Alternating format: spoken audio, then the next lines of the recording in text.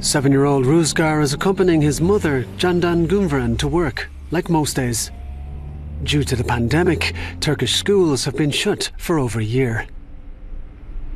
Candan runs a private kindergarten on the outskirts of Istanbul.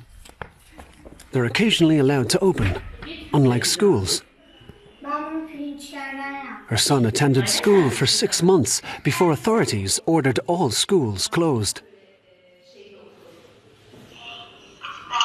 Now, Ruzgar spends his time at his mother's kindergarten or at home, attending virtual lessons. Something the second grader doesn't enjoy. I preferred math classes in school.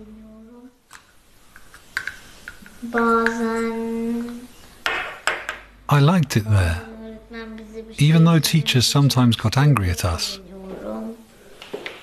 For the past year, remote learning has been the new normal for Ruzgar, a challenging situation for him and his single mother.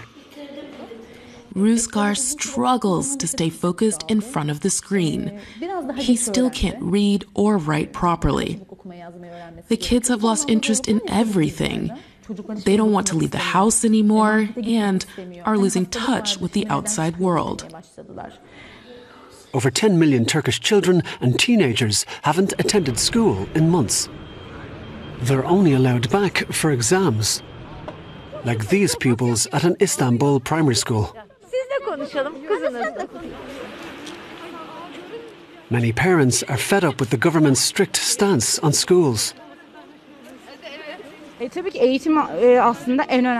Education should be their top priority. Instead, we see them holding conferences and party conventions without heeding any corona restrictions. The education sector is being neglected.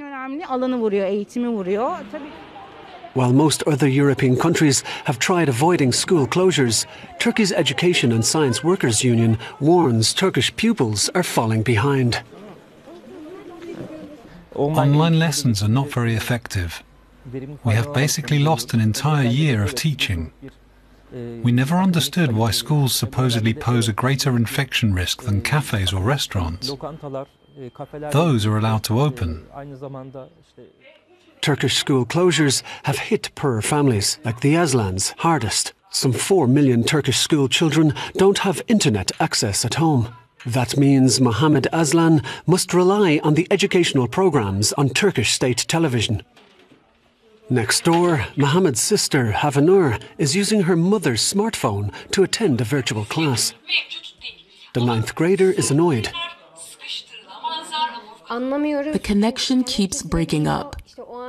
It's almost impossible to follow the lesson. Sometimes our teachers don't show up because they have become infected or they are in quarantine. And we're not even allowed outdoors to have fun. I am really worried about my future. Their father works in construction and always wanted his children to get ahead in life through education. But the pandemic, he says, has exacerbated social inequality. People with money can send their children to private schools and pay tutors to help their children catch up. We can't afford that.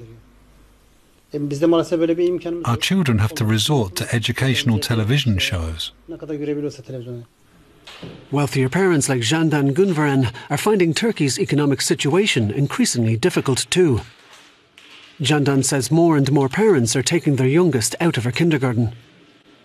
If the trend continues, she may go out of business. But matters are even worse for Turkey's school children. They are the ones paying the highest price in this pandemic.